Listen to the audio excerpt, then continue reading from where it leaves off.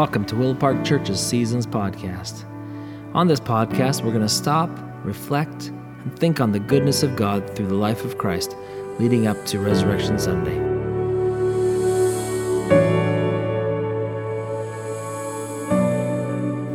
Today is Wednesday, March 2nd, the first day of Lent.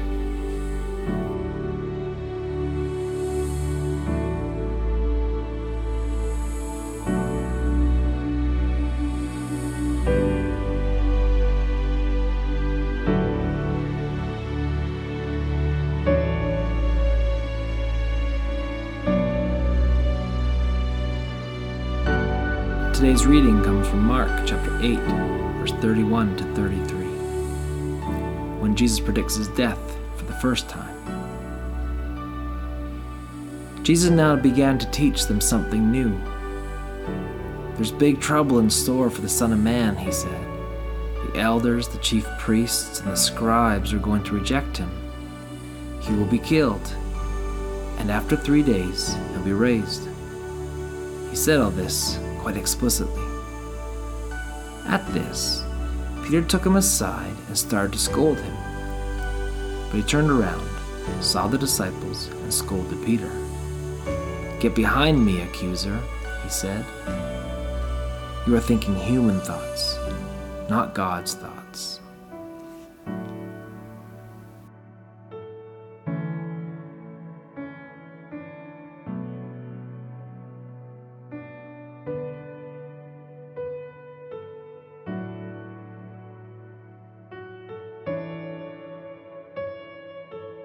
As we listen to this scripture again, why don't you place yourself in this situation, perhaps off to the left or to the right, watching this interaction between Jesus and Peter. What do you see? What do you feel? What do you hear? What's your reaction when Peter confronts Jesus? What's your reaction when Jesus says to him what he says to him?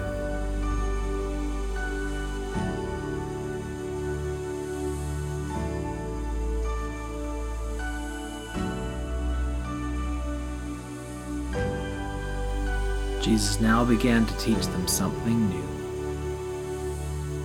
There's big trouble in store for the Son of Man, he said. The elders, the chief priests, and the scribes are going to reject him. He will be killed, and after 3 days he'll be raised. He said all this quite explicitly. At this, Peter took him aside and started to scold him. But he turned around, saw the disciples, and scolded Peter. "Get behind me, accuser," he said. "You are thinking in human thoughts, not God's thoughts."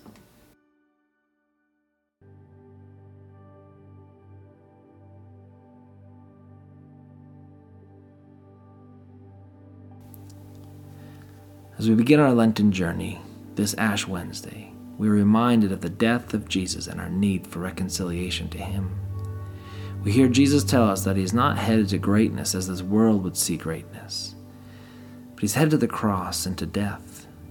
Peter and the rest of the disciples understand that Jesus is on his way to the capital of the city to lay claim to the throne and become King of the Jews. But without leaving it open to any misinterpretation, Jesus tells them that he is going to Jerusalem and will be betrayed by the religious leaders and pay the ultimate price of death by crucifixion. But this apparent defeat will turn into great victory only when Jesus raises from the dead 3 days later. The disciples have probably heard this as Jesus referring to his resurrection at some point in the far-off future. No way is our leader going to die. Not yet, not in this way. The fact that Jesus could indeed become King of the Jews through suffering and death was inconceivable to Peter. For Peter and many others, a Messiah who has been killed is a Messiah who has failed. Therefore, Peter cannot stand by and see his leader accept the fate of death, because Peter hasn't signed up for failure. Jesus alone seems to understand that a breakthrough into new life is only attained through the experience of loss. Martin Luther is right when he says that Christianity is not a theology of glory, but a theology of the cross. But to choose the way of the cross over the way of glory is a hard lesson to learn. Like Peter, we also may be inclined to argue with Jesus when he calls us to choose the way of the cross. Surely not, Jesus. I don't want to be in the losing team. I want to be great and win. But Jesus calls that type of thinking satanic. Most of us are scripted to think that this life is a game and the purpose of that game is to win. But the divine truth is that this life is a gift, and the purpose of this life is to learn to love well. Walter Brueggemann says that the problem with the rat race is that even if you win, you are still a rat. Or as Jesus put it, what do you gain if you win it all but lose your soul?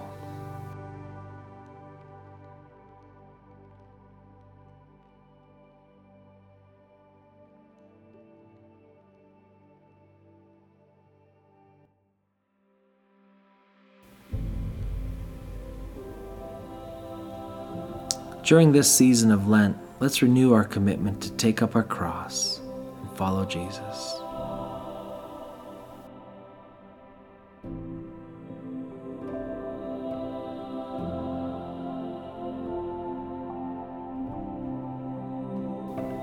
Salt of the Sound sing, Abide with Me.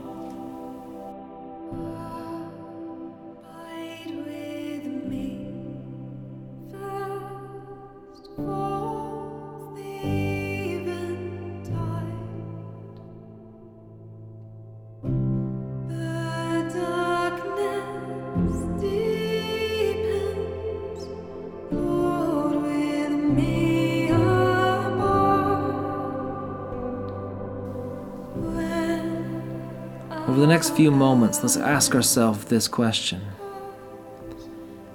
Have I made it my goal in life to win at all costs? Or have I made it my goal in life to love at all costs?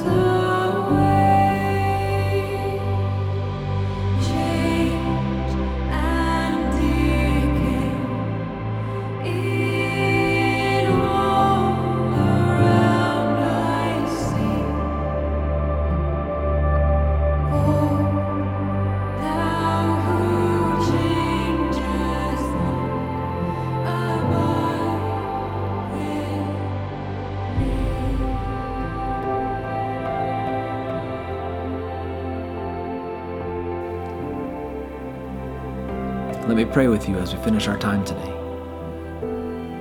Father, thank you for this day. Thank you for this time together.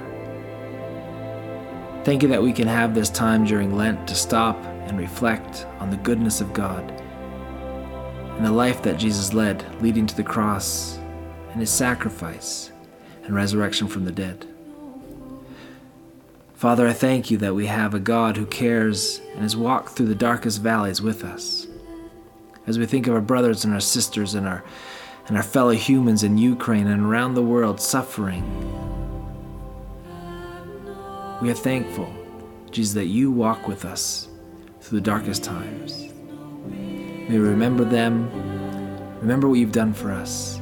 And as we go today, your Spirit be with us. Thank you. In your name, Jesus. Amen.